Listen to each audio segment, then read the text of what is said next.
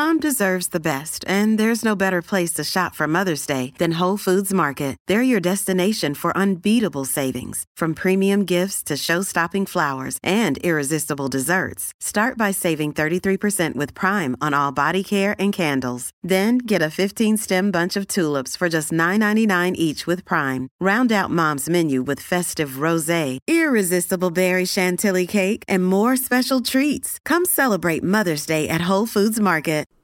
Hey y'all, this is Lita Gore, filling in for Ike Morgan down in Alabama. We've managed to make it to Friday, which is always a good thing. And for your fun Friday fact, consider this. Despite being one of the driest states in the country, that's in terms of liquor, not rain, Alabama is one of only 2 states where the official state beverage is alcohol. Alabama's official state spirit is Conecuh Ridge whiskey. Virginia's official state spirit is rye whiskey. Every other state has less intoxicating choices like milk, tea, or cranberry juice. Perhaps the most unique choice is Nebraska, which lists Kool-Aid as their state's official soft drink. So now that you know all that, let's see what's going on down in Alabama. Alabama lawmakers are currently considering a measure to ditch Common Core education standards. If the state does opt to go that route, they wouldn't be the first. 6 states have already chosen to end Common Core in their schools, AL.com's Tricia Powell Crane reported. The standards were adopted by 45 states in 2010. By 2014, Indiana, under then Governor and now Vice President Mike Pence, had scrapped them and developed their own standards.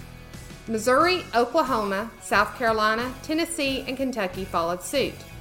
In each case, the states opted not to use Common Core in favor of adopting their own plan.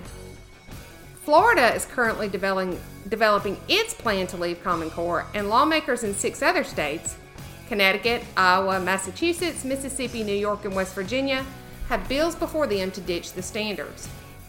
Alabama's efforts passed the Senate this week by a vote of 23-7. Spring break is in full swing on the Gulf Coast, but it looks like some young people took a fun day at the beach a little too far.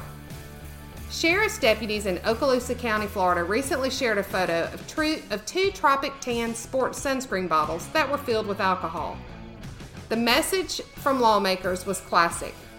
Hiding vodka in a sunscreen bottle only works if you don't let the deputies see you drink out of it. Alcohol is allowed in Destin beaches as long as it's not in a glass bottle. Laws against underage drinking are strictly enforced, however, and that may be what tripped up the sunbathers/drinkers. Some happy news for you on this Friday. Benjamin Holmes is an 18-year-old student at Woodlawn High School's early college program. Through that program, Holmes has 52 college credits, almost enough to be a college junior while he's still in high school.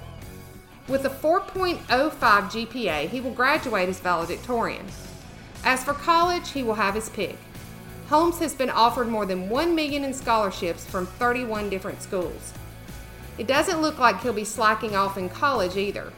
He said he plans to have a triple major, something I didn't even know was possible, concentrating in secondary education, anthropology, and biology. The House of the Mouse is saying no to smoking. Disney announced Thursday it was removing smoking areas from its parks in California and Orlando.